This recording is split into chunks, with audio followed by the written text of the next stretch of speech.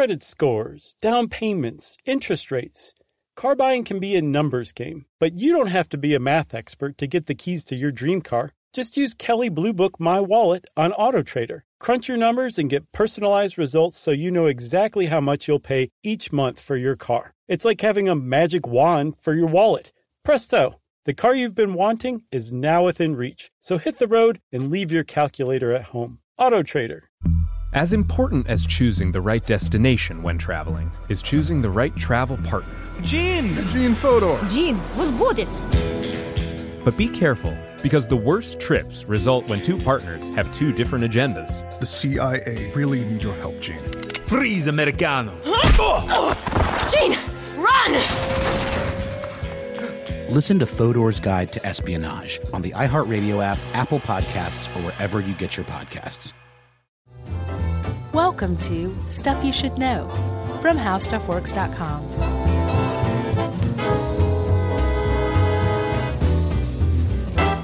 Hey, and welcome to the podcast. I'm Josh Clark. There's Charles W. Chuck Bryant. There's Jerry. Happy New Year. You are too tall to be a Rockette, aren't you? Just barely. Jerry and I can be Rockettes. And you can't. No, it's true. Which is a shame, because you have the gams. I do, actually. I've got pretty decent legs. You know? At least my calves are all right. What, no thighs? They're a little tree trunky for my taste. Oh, yeah? Yeah. I've got a bit of like a fertility idol thing going on, like up toward the hips and all that. Yeah. Well, it's because of all those squats. I was not expecting to talk about this. About your gams? Yeah. Oh, well, I'll talk about my legs all day long. Well, let's hear it. They're shapely. Okay. They're not, I gain all my weight between my waist and my chin. Aha.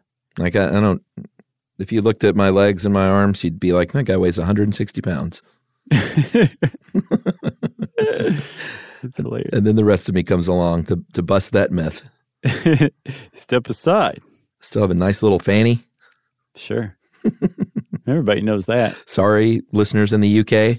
Oh, yeah, that means something different over there, doesn't it? It does. It's just so dainty and nice that little 5-year-old kids can say fanny in the United States. That's right. It's just the Brits who are sickos. But this isn't about our gams. This is about a dance troupe, a legendary dance troupe. Yeah, about as legendary as a dance troupe can possibly be are the Rockettes. I think so. I just said that sentence like Yoda. Can you do the voice? No. No? No. Not even going to try. But this totally surprised me digging into the research on this to learn that the legendary Rockettes of New York City and Radio City Music Hall are not from New York City. No, they're not. Where are they from, Chuck? Did you know this? I had no idea, no. Yeah. So shout out to St. Louis.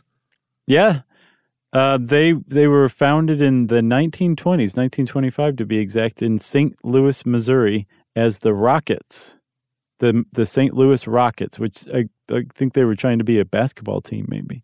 St. Louis Rockets? Sure. Yeah, there was a choreographer named Russell Markert, which is, I kept wanting to say market, but that is an R. Yep. And he founded them, like you said, in 1925. And he was inspired by a British dance troupe named the Tiller Girls, which was founded in the 1894 by John Tiller. And it was kind of a similar idea. He saw these Tiller Girls and he was like, I want a high-kicking, glamorous, theatrical dance troupe of my own. Yeah. So I'm going to rip it off.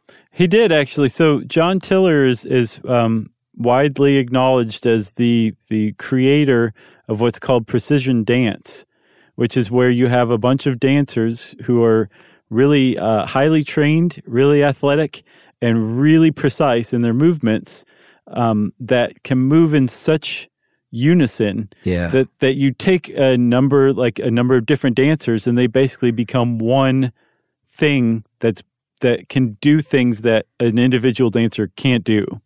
And that's precision dance technique. And John Tiller literally invented it with, I think, 4 10-year-old girls in the 1890s. And he came up with some further refinements to it, like when you put your hand around the waists of the people on either side of you, it kind of lends to the unity of the whole thing. Russell Markert saw this and was like, this is amazing. If I can get some American girls with longer legs to kick higher, it'll knock everybody's socks off. That's a quote, by the way. Yeah, and there's something to that synchronicity of, for me, for movement and sound, that just knocks me out every time. When I go and see a choir, like 100 people singing together. And high kicking. Or a symphony, just not only the sound, but the movement. When you watch a symphony, that's a big part of it for me. Mm-hmm. Forget a choral symphony. Like I'm on the floor weeping if you take me to a choral symphony. But there's something about that precision of all these people together that's just really, like, I don't know what it is about it. I mean, it's a collective voice or collective movement, but it's that precision that really just gets me every time. For sure. Well, that's what the Rockettes are known for. It's their trade is precision dance. They're as good as it gets with it. Although the Tiller Girls are definitely still around. They still have Christmas specials themselves, and they're doing their thing for sure. So it's not just an offhand thing to say the Rockettes are as good as it comes, as good as they come in precision dance, because the Tiller Girls would probably say, I would dispute that statement. But they would say it with a British accent. Right. I dispute that statement. So they were not as tall back then. The original height requirements were between 5'2" and 5'6.5". And now they went, we'll take your tallest dancer and make them our shortest dancer, because I guess it's just, I don't know. I'm not sure why they did that. But now it's between 5'6" and 5'10.5", and it is not because they want to exclude people or discriminate against people who are too tall or they feel too short, but it's so they can just all look. It's an optical illusion, so they can all look the same height, because they take that 5'10.5" dancer, although they don't have to be that tall, but they take whoever their tallest dancer is, put her right in the middle, and then just stagger it out from there. And in the end, everyone looks, it's weird. Everyone looks to be the same height, even though they're not. I don't understand how this works. It's just, I saw it so many different places that I'm convinced that it does work. I just don't get the illusion of it, how it works. Well, I think over 4 inches and 36 women, it's just so minute of differences as you scale down that it would take, I guess, an extraordinary human to be like, that woman is 1.5 inches taller than the one 5 people away from her. Right. You know? I gotcha. Yeah, I guess that's true. So you're just a normal person is what I'm saying. Yeah. You should feel good about that. I fall for that optical illusion every time. Yeah, everybody should. So they started with the Missouri Rockets with just 16 women. And like I said, now they have 36. And they debuted in St. Louis, but then went to New York to perform Rain or Shine on Broadway. And that is where a man named S.L. Roxy, that was his nickname, Rothafel, which is an interesting name. That's where he saw them and said, hey, I got to get in on this. This is amazing. Yeah, so Russell Markert took the idea from John Tiller, and Roxy Rothafel said, hey, I want in on this jam. So I'm going to grab a few of these dancers from St. Louis and bring them over to New York City. And we're going to have them start dancing there. Okay? And I know just the place for them. There's this new venue that's opening up in 1932, and they're going to call it the Radio City Music Hall. And I'm going to make sure that these dancers are able to perform. And we're going to call them the Roxyettes. How about that? Huh? Yeah, because of his nickname. Right? And Markert said, that's fine. Just make sure you pay me some money for it. Sure. And he did get paid and got paid until 1971. It's hard to believe, but he worked for the Rockettes or with the Rockettes from 1932 to, or I guess even previous in St. Louis. But yeah, 1925. All the way until 1971. Yep. Really amazing. Yeah, it is pretty amazing. That's a pretty long career. So they opened Radio City Music Hall. I think they were part of a 17 group act. And that was like such a hot ticket. Something like 100,000 people wanted in, but it's a 6,200 seat theater, which I think it still remains the nation's largest indoor venue, which is really saying something, because I guess it'd just be a theatrical venue, because obviously The largest indoor venue. sports venues have it beat by quite a bit, but Oh, theatrical. Okay, I gotcha. it has to, it's either movie or theatrical or something, but it's the largest venue of its kind in the United States, from what I see. Yeah, and for many years they had specials every now and then, but it was sort of just a movie theater. Yeah, and here's the thing. You could go see the movies. I think especially it started to take off in the 50s. Like before, they would have premieres for movies, and the Rockettes would like perform at the premiere.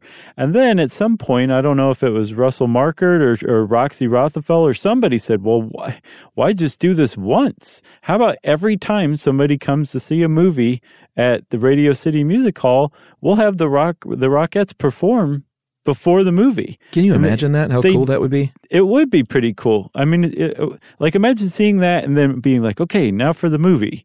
That's it'd be a different experience for sure. Yeah. But it was rough on the Rockettes because not all the movies were successes. So they would change the Rockettes show for each movie. So if a movie came along and it was just a terrible flop, this whole choreographed routine that they'd learned would be out the door in 2 days. And now all of a sudden they had to learn a new one quick because there was a new movie coming in to replace that one. Oh, so they did a different routine for each film? Yes. Interesting. Yeah, and sometimes they would have to learn it in a matter of hours, like around midnight before the next day's performances. I wonder if it was tied to the film. Sometimes I think, but not all the time. I think it was in some cases, but I think more than anything, they would change the routine just because the people coming to see a different film would want to see a different routine. Okay, I gotcha. Well, that makes sense. Yeah. So in the 1940s, they were one of the first groups to sign up for the United Service Organization and go and perform for the troops. And in the 1950s is when things really started to kind of take their toll. Like they were performing sometimes up to 5 times a day. And so they said they built a dormitory there, which, they could live in. I don't think they were required to. But it really was to accommodate the fact that they were working almost around the clock, because learning these new routines, like you said, and then performing up to 5 times a day. Really grueling stuff. It was basically the prototype for Google. Yeah. Like just making it so your employees didn't have to leave. Oh, interesting. You know what I'm saying? Yeah, just go sleep in your pod. So the Rockettes, their fame started to grow pretty quickly. And they made like a few steps, if you'll forgive the pun, along the way that kind of cemented them as much a piece of America as apple pie or baseball or moms or what have you. So the 50s were also big for the Rockettes too, because they joined the Macy's Thanksgiving Day Parade in 1957, I think. Yeah, that was the big move. Yeah, because they went from just a group that you either had to go to New York or go off to war to see, to, wow, they're in my living room now. These girls are high kicking on my television, and I'm just loving life. All right, so let's take a break. It's the 1950s. Good times are ahead, and then dark times come in the 70s because it's New York City in the 70s, and everything was kind of awful then. So we'll be back right after this.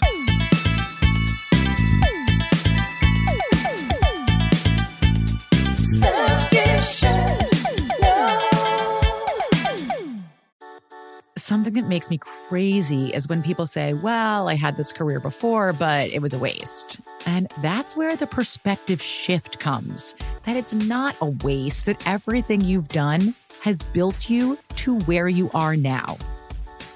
This is She Pivots, the podcast where we explore the inspiring pivots women have made and dig deeper into the personal reasons behind them. Join me, Emily Tish Sussman, every Wednesday on She Pivots as I sit down with inspiring women like Misty Copeland, Brooke Shields, Vanessa Hudgens, and so many more. We dive into how these women made their pivot and their mindset shifts that happened as a result. It's a podcast about women, their stories, and how their pivot became their success. Listen to She Pivots on the iHeartRadio app, Apple Podcasts, or wherever you get your podcasts. I'm Saleha Mohsen, and I've covered economic policy for years and reported on how it impacts people across the United States. In 2016, I saw how voters were leaning towards Trump and how so many Americans felt misunderstood by Washington. So I started the Big Take DC. We dig into how money, politics, and power shape government and the consequences for voters. It's an election year, so there's a lot of focus on the voters that TikTok is reaching. The initial reaction is like, oh, things are looking so resilient. I don't want to be too pessimistic, but I just don't see the political will down in Washington right now to change their tune. I think the American electorate has been signaling that it expects a rematch of the 2020 election. These are unprecedented times. With new episodes every Thursday, you can listen to the Big Take DC on the iHeartRadio app, Apple Podcasts, or wherever you get your podcasts.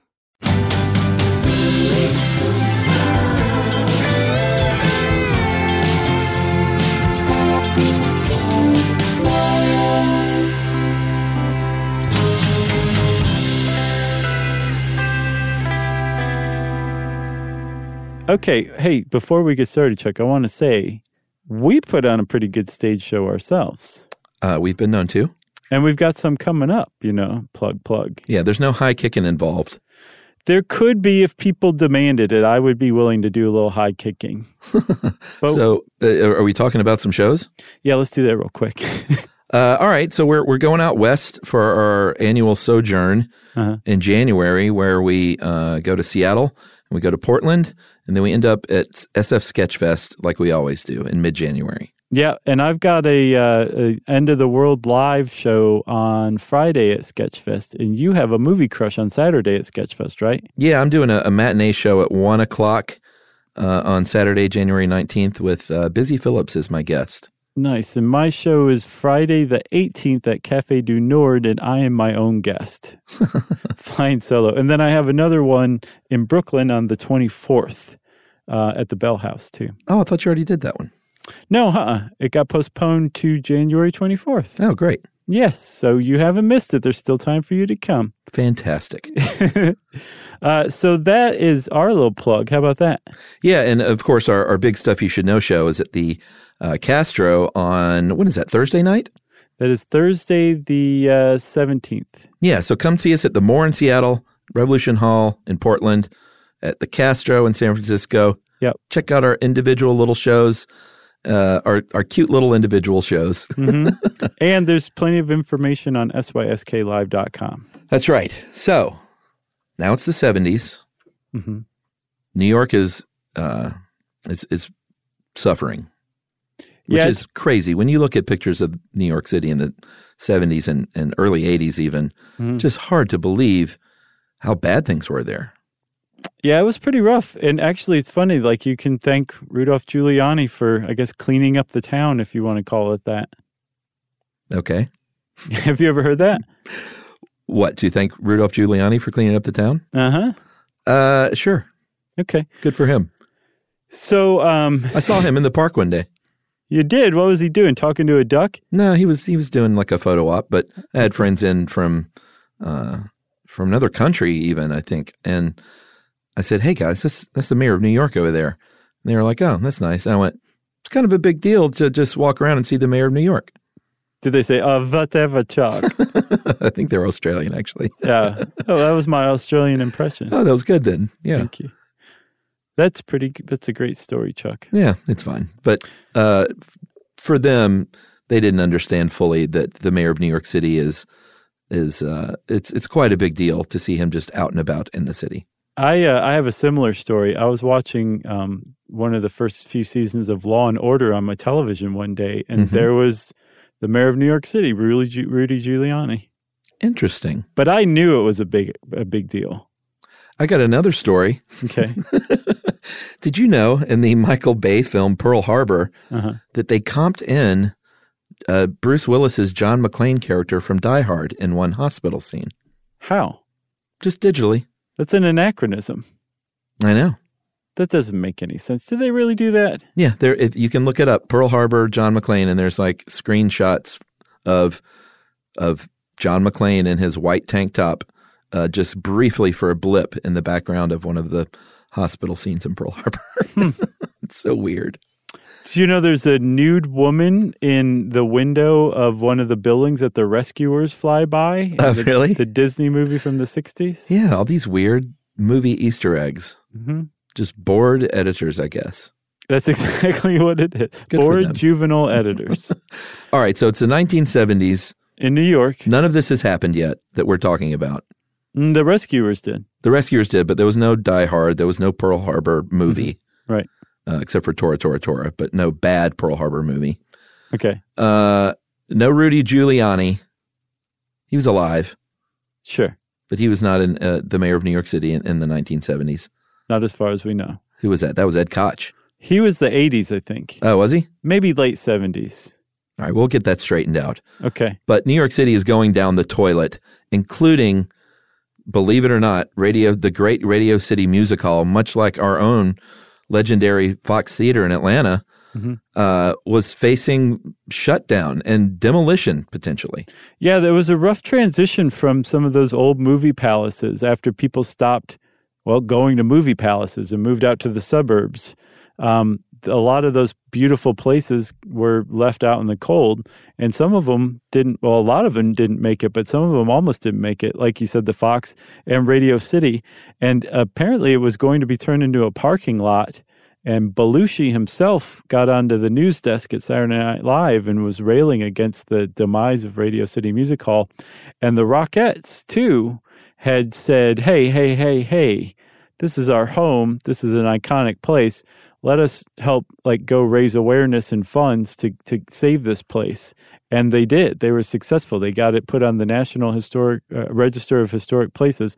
And it has a landmark designation, not just the building. There's 1,200 buildings in New York with the landmark designation, but only 110 interiors have the landmark designation, and Radio City Music Hall is one of them, which means that its interior is so amazingly beautiful that it is a protected landmark in the United States. Yeah, I've never been in there.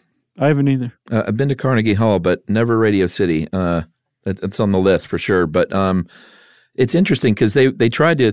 Their whole deal is they wanted exclusive movie bookings.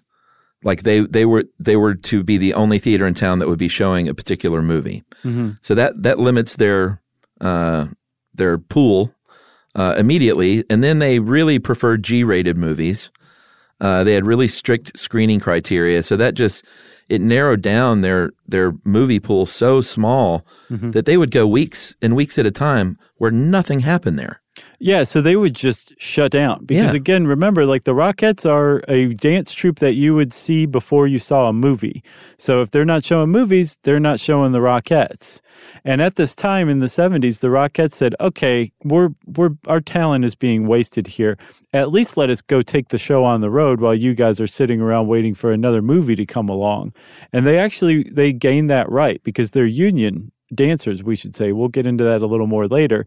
But they managed to get the right to take the show on the road, and they really started to make a name for themselves in the 70s in places like Tahoe and Vegas. Sure. And apparently made a huge fan out of Sammy Davis Jr., who would come see the same show night after night when they play in Vegas or Tahoe or whatever. He was just fascinated by the Rockettes. Love that. For sure. Little Sammy. Mm-hmm. What a great guy. We should do a show on him. Apparently he also, I'm down with that. He also surprised them on stage once by joining them on stage for a dance number, which apparently he knew because he'd seen the show so many times. Wow. Which that's a pretty Sammy thing to do in Las Vegas. High kicking. Well, his kicks weren't so high. Run out on stage unbidden, uninvited. He's a little guy. He was. He was the littlest Rockette, I imagine. Wow, but he was too.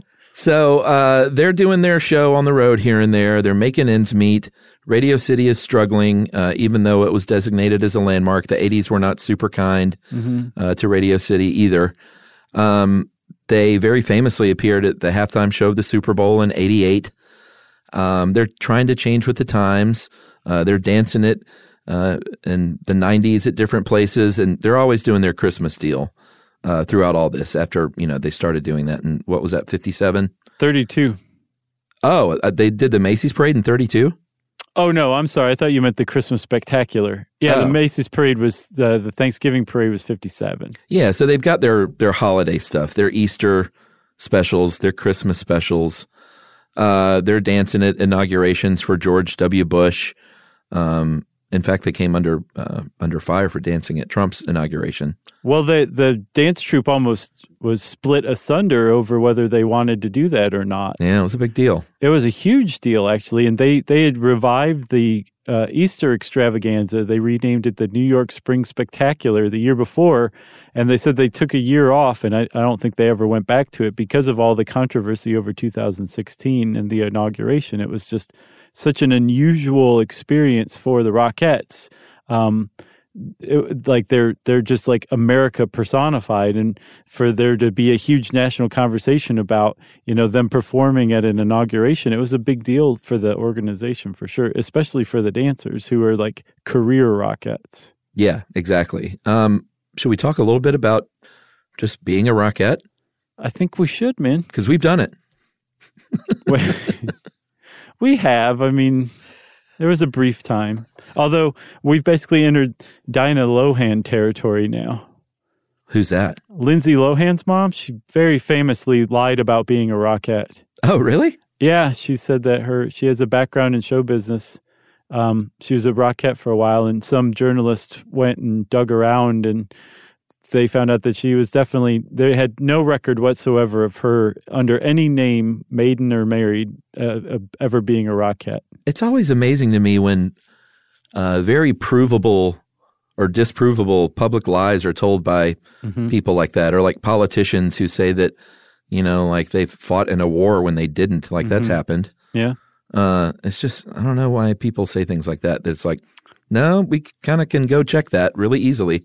Yeah, even without the checkability of it to just lie in an interview like that to puff yourself up, I guess it's just I don't understand the psychology of it. Is it just because you don't feel like you're giving the interviewer enough of what they need, or did they lay some sort of trick that led you into it, or I don't understand it either. Yeah, I wonder if people start to believe these lies, like if you make up a story about yourself and you just stick with it for so long. It's weird psychology. Yes, human psychology is indeed quite weird.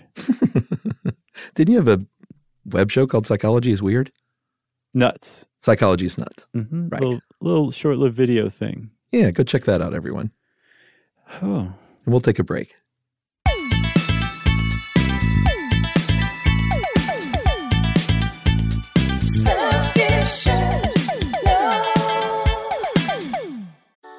Something that makes me crazy is when people say, well, I had this career before, but it was a waste. And that's where the perspective shift comes, that it's not a waste, that everything you've done has built you to where you are now. This is She Pivots, the podcast where we explore the inspiring pivots women have made and dig deeper into the personal reasons behind them. Join me, Emily Tish Sussman, every Wednesday on She Pivots as I sit down with inspiring women like Misty Copeland, Brooke Shields, Vanessa Hudgens, and so many more. We dive into how these women made their pivot and their mindset shifts that happened as a result. It's a podcast about women, their stories, and how their pivot became their success. Listen to She Pivots on the iHeartRadio app, Apple Podcasts, or wherever you get your podcasts. I'm Saleha Mohsen, and I've covered economic policy for years and reported on how it impacts people across the United States. In 2016, I saw how voters were leaning towards Trump and how so many Americans felt misunderstood by Washington. So I started the Big Take DC. We dig into how money, politics, and power shape government and the consequences for voters. It's an election year, so there's a lot of focus on the voters that TikTok is reaching. The initial reaction is like, oh, things are looking so resilient. I don't want to be too pessimistic, but I just don't see the political will down in Washington right now to change their tune. I think the American electorate has been signaling that it expects a rematch of the 2020 election. These are unprecedented times. With new episodes every Thursday, you can listen to The Big Take DC on the iHeartRadio app, Apple Podcasts, or wherever you get your podcasts.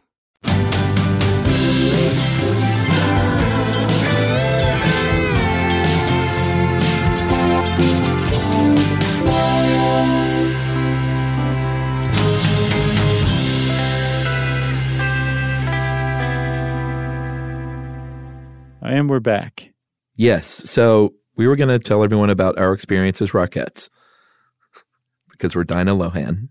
So here's the thing. If you're a Rockette and you've been doing this for 10 years, you're a pretty long-lived Rockette. Although I think I saw one woman who is a Rockette, and if I'm talking weird all of a sudden, it's because I am stalling everybody, looking for her name, and I'm not finding it. But I think it's Lindsay Howe. I'm almost positive her name's Lindsay Howe. I believe she has been a Rockette for 14 years. That's a long time. That's a very long time to be a Rockette because, as you will soon learn, being a Rockette is extremely difficult and very demanding. And inside of show business and out, they're widely seen as probably some of the best professional dancers in the business, and certainly some of the most disciplined professional dancers in the business as well. But it's really hard to do for a really long time. And one of the main reasons why is because their work schedule is extremely grueling. But with Lindsay Howe, she would make the same amount of money that a first-year Rockette would make. Yeah. Because they're all paid the same, they work the same hours, they do the same work. Some of them are kind of promoted as like the faces of the Rockettes. The company, I think the Madison Square Garden company that owns Radio City Music Hall and the Rockettes, are really protective of their image, and like they aren't free to just kind of talk to the media or whatever. There's some that are kind of like, you and you and you're the Rockettes, you're the face of the Rockettes. But other than that, everyone does the same amount of work, same amount of hours, same amount of pay. And one of the reasons they do that is because the point of the Rockettes is not to have standouts. It's not like other dance troupes or other Broadway troupes or anything like that. There's not meant to be stars. The Rockettes are the star, and they're meant to be one single unit that moves and works and lives together. Yeah, and they're unionized, so they make most of their money over the holiday season. So they walk out after a couple of months with about $40,000 in their pocket, which isn't bad, for a couple of months' work. But it is, like you said, super grueling. If you want to become a Rockette, you're not required to, but there is something called the Rockette Summer Intensive Dance Program, where you can go, you can enroll, you can spend 6 hours a day learning everything over the course of about a week. All the choreography, how to get in that shape, stay in that shape, how to prevent injuries, and sort of the business of it all. And like I said, you don't have to do that, but they do place a lot of Rockettes if you attend that intensive dance program. Well, some I saw out of 1,000 that have taken it, 60 have gone on to actually become Rockettes. Yeah, because it's very tough to become a Rockette too. Yeah, and I get the feeling that has less to do with the program than just how hard it is to make that cut. Right, exactly. So not only do you have to be fit enough to kick those famous kicks up to 1,200 times a day through all these shows, but there's one clothing change. You got to do all these costume changes, but there's one in particular in between the Parade of the Wooden Soldiers and New York at Christmas that you have to be completely changed out in 78 seconds. 78 seconds. And these costumes are not like super easy to take off. The wooden soldier ones in particular are pretty complex. So 78 seconds probably goes by extremely fast.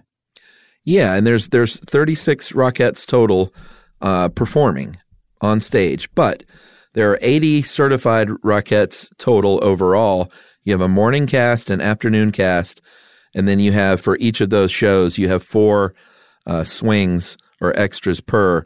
So like if someone's like, I just twisted my ankle, I can't do this. Right. They have 4 women waiting in the wings for each of those morning and afternoon shows. Yeah. So the thing is, though, is they're working 6 days a week, or the Rockettes are performing 6 days a week.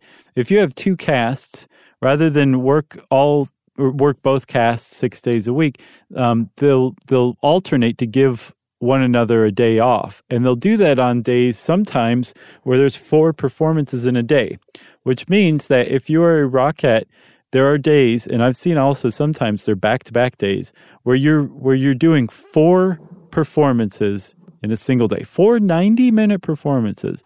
And that's when those 1,200 kicks that you mentioned, Chuck, comes in. Because some of those shows have 300 high kicks, and we're talking eye-level kicks. And if you do 4 of them in a day, you've just kicked at eye level 1,200 times in a day.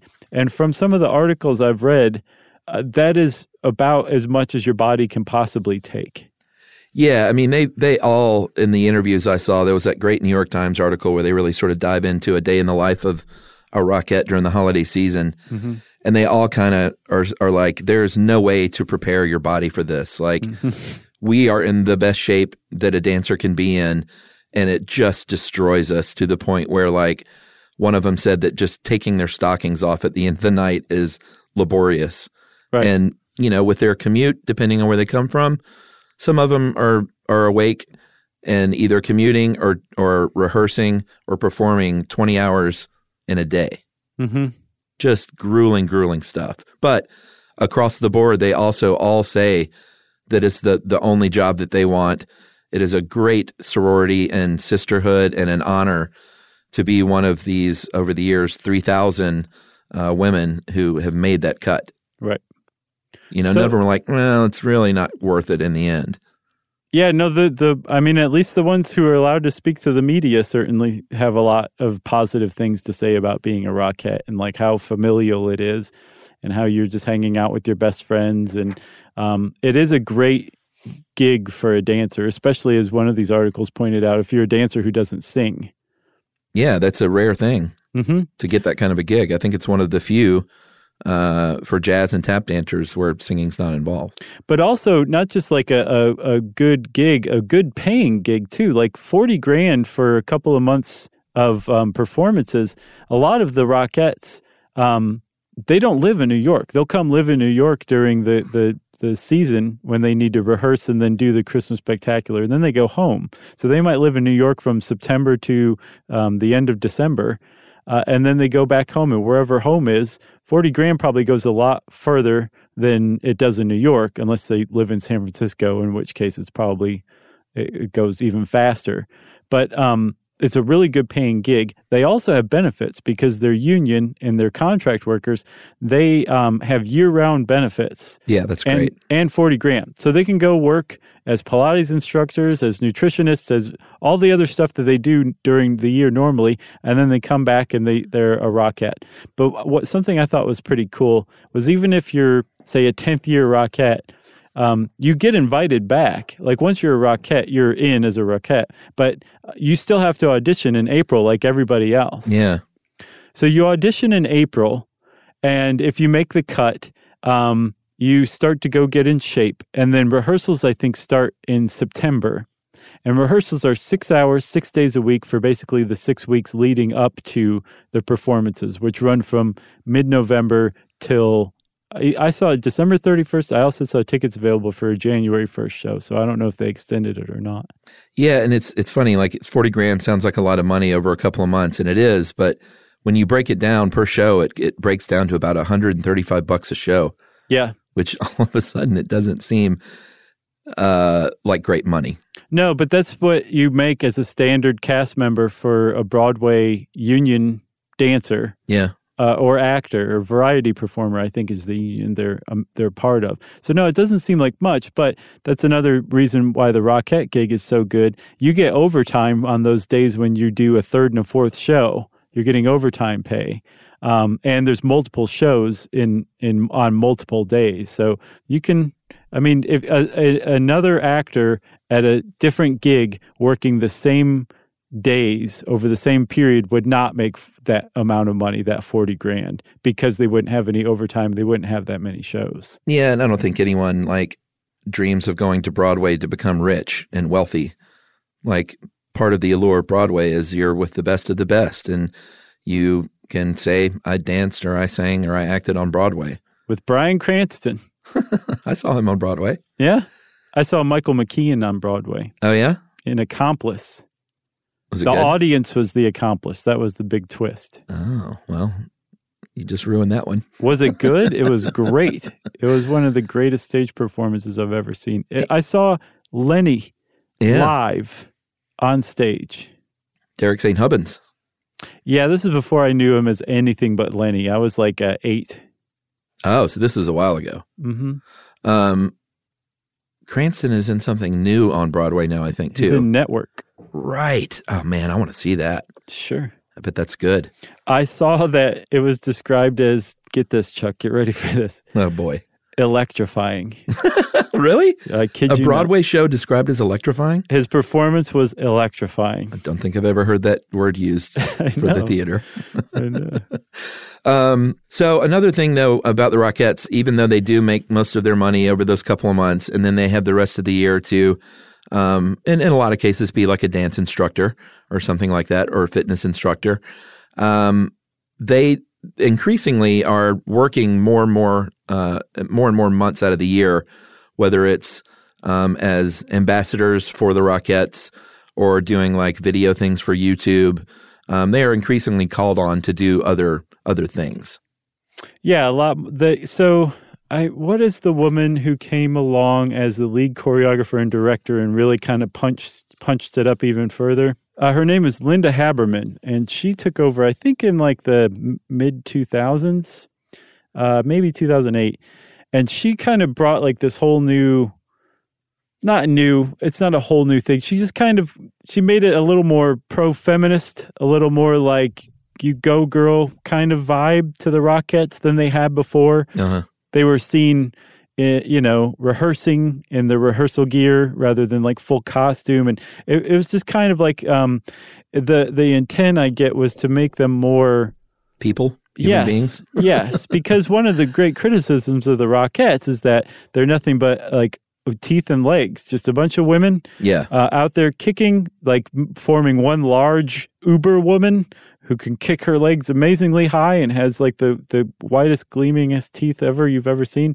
And that it was really kind of just objectification of women, like by definition. And Linda Haberman like really kind of took that and tried to unravel it quite a bit. And she also took the show. So we should talk a little bit about the show. It's depending on who you are, it's either like just beloved traditional Americana, kitschy, offensively sexist, who knows? But I think the first two are kind of the predominant views of it. It's kitschy and sweet, or it's endearing Americana. And Linda Haberman kind of took that and tried to punch it up into the 21st century a little more. And there's like way more visual effects than there were before. There's like a 3D component, I think, to this year's show or recent year's shows. Like the whole theme is like a girl wants a video game and her mom is kind of showing her, why that's not so great because it's a violent video game. There's a lot of kind of updating that the Rockettes have undergone in the last few years, and that was largely, from what I understand, Linda Haberman's doing. I think she was the one that digitally inserted John McClane from Die Hard. She was. He swoops in the New York Follies section. No, I'm glad they updated things because this was a prime case of like a beloved American tradition that could use some refreshing. Mm-hmm. And you can highlight them as humans and individuals, and still you can have both, and you can still have that desired effect of uniformity and precision that they're known for, Right, exactly. But they don't have to be just like faceless and nameless, No.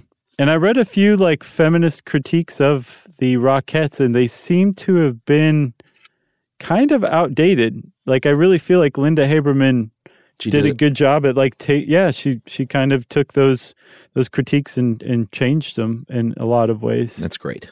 One of the other criticisms is that it wasn't until 1985 that the Rockettes had their first woman of color as a member of their cast, of their troupe. Oh, yeah? The first woman of color was a Japanese woman named Setsuko Marahashi. And in 1985, she joined. In 1988, the first African-American woman joined. Her name was Jennifer Jones. And the reasoning, apparently it was Markert, who was like, no. From all I saw, it had nothing to do with racism. It was the idea that it was going to disrupt the visual unity of the dance line if there were differing skin colors in this dance line. And apparently he was so nutso about it, like you would get in trouble if you had a suntan. Like that's how he wanted everything to be homogenous and in unison. Well, regardless, in the 21st century, in the late 20th century, that sentiment didn't hold up. And I guess shortly after he died is when they started adding women of color more to the Rockettes troupe. Yeah, and then they saw people of color in that same dance line, and they went, oh, it's still awesome and synchronized and looks great. Exactly. And from his grave, he went, no. He started rolling around in it. Oh, goodness. So you haven't seen a Rockettes Christmas Spectacular, huh? You mean live in person? Yeah. I have not. I have not either. Are we going to go now? I think we should. I want to know if any Rockettes listen to this show. Yeah. That would make me super, super happy. It would for me as well. And the only other small tidbit I have is they have microphones in their heels of their shoes. I saw that too. They used to play recordings of their tapping, right? Oh, I don't know. That does not surprise me. Yeah, and then they figured out how to do the actual, broadcast the actual tapping. So we're going to go one day, Chuck. We're going to go see the Christmas Spectacular. We're going to go see the live nativity with a real camel and donkeys and the wooden toy soldier march where they fall down like a domino in slow motion. It's pretty amazing stuff. And if you want to know more about the Rockettes, then go to Radio City Music Hall and find them there. How about that? That sounds great. Well, since I said that, then it's time for listener mail. I'm calling this, I was a search and rescue victim volunteer. So this guy, his dad, I'm going to summarize the beginning of it because it's kind of long, but his dad lives in the Upper Peninsula of Michigan and is a member of the local SAR team. And so they were like, we need someone to play the victim here. And he was like, I'll do it. This guy's son. So here's what happened. He set off into the heavily wooded area and he said, I did everything I could to think of to try and fool the dog and the handler. I ran in circles, went back over my own trail. I threw off my hat. I even found some garbage and rolled around in it to mask my scent. Wow. Once I had done everything I could think of to try and fool the dog and handler that would be tracking me, I found a nice comfy spot up in a bush on a hill where I could just watch the dog and the handler try and track me. I thought I'd done a pretty good job, but once I called the handler and let him know I was in position, it was all over very quickly. I sat back and everyone was shocked to watch the dog basically retrace my trail step by step, every move I made, all those circles, finding my hat even that I'd thrown off, even getting into that pile of garbage that I'd rolled around in. I love that this dog is just basically making a fool of poor Ryan up there in the mountains. So he said, needless to say, the dog found me in short order. I gave him lots of praise for the great job he had done. Thankfully, I was never in any real danger, so my experience was a lot more enjoyable, obviously, than when people are in real need of a search and rescue dog. Thanks for the great episodes, guys. Keep me company on overnight shifts and make it all go by quicker. So if you read this on the show, can I get a shout out to my girlfriend, Taryn? She would be thrilled to hear her name get called out on the show. I think that just happened. Yep. So that is from Ryan. I like the gusto that Ryan put into trying to fool this dog. Rolling in garbage. And I equally love that this dog was like, whatever. So thank you, Ryan. Thank you, Taryn, for listening. And thank you to the SAR dog. Sure. Scruffy. If you want to get in touch with us, you can go to our website, stuffyoushouldknow.com. You can find all of our social links there. I have a website called thejoshclarkway.com, and you can send an email to Chuck, Jerry, and me at stuffpodcast@howstuffworks.com.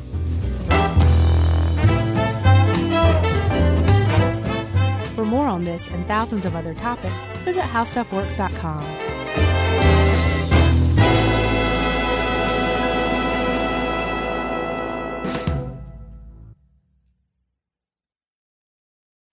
As important as choosing the right destination when traveling is choosing the right travel partner. Gene Fodor. Gene, возбудит. But be careful, because the worst trips result when two partners have two different agendas. The CIA really need your help, Gene. Freeze, Americano. Gene, run! Listen to Fodor's Guide to Espionage on the iHeartRadio app, Apple Podcasts, or wherever you get your podcasts. Something that makes me crazy is when people say, well, I had this career before, but it was a waste. And that's where the perspective shift comes, that it's not a waste, that everything you've done has built you to where you are now. This is She Pivots, the podcast where we explore the inspiring pivots women have made and dig deeper into the personal reasons behind them. Join me, Emily Tish Sussman, every Wednesday on She Pivots. Listen to She Pivots on the iHeartRadio app, Apple Podcasts, or wherever you get your podcasts.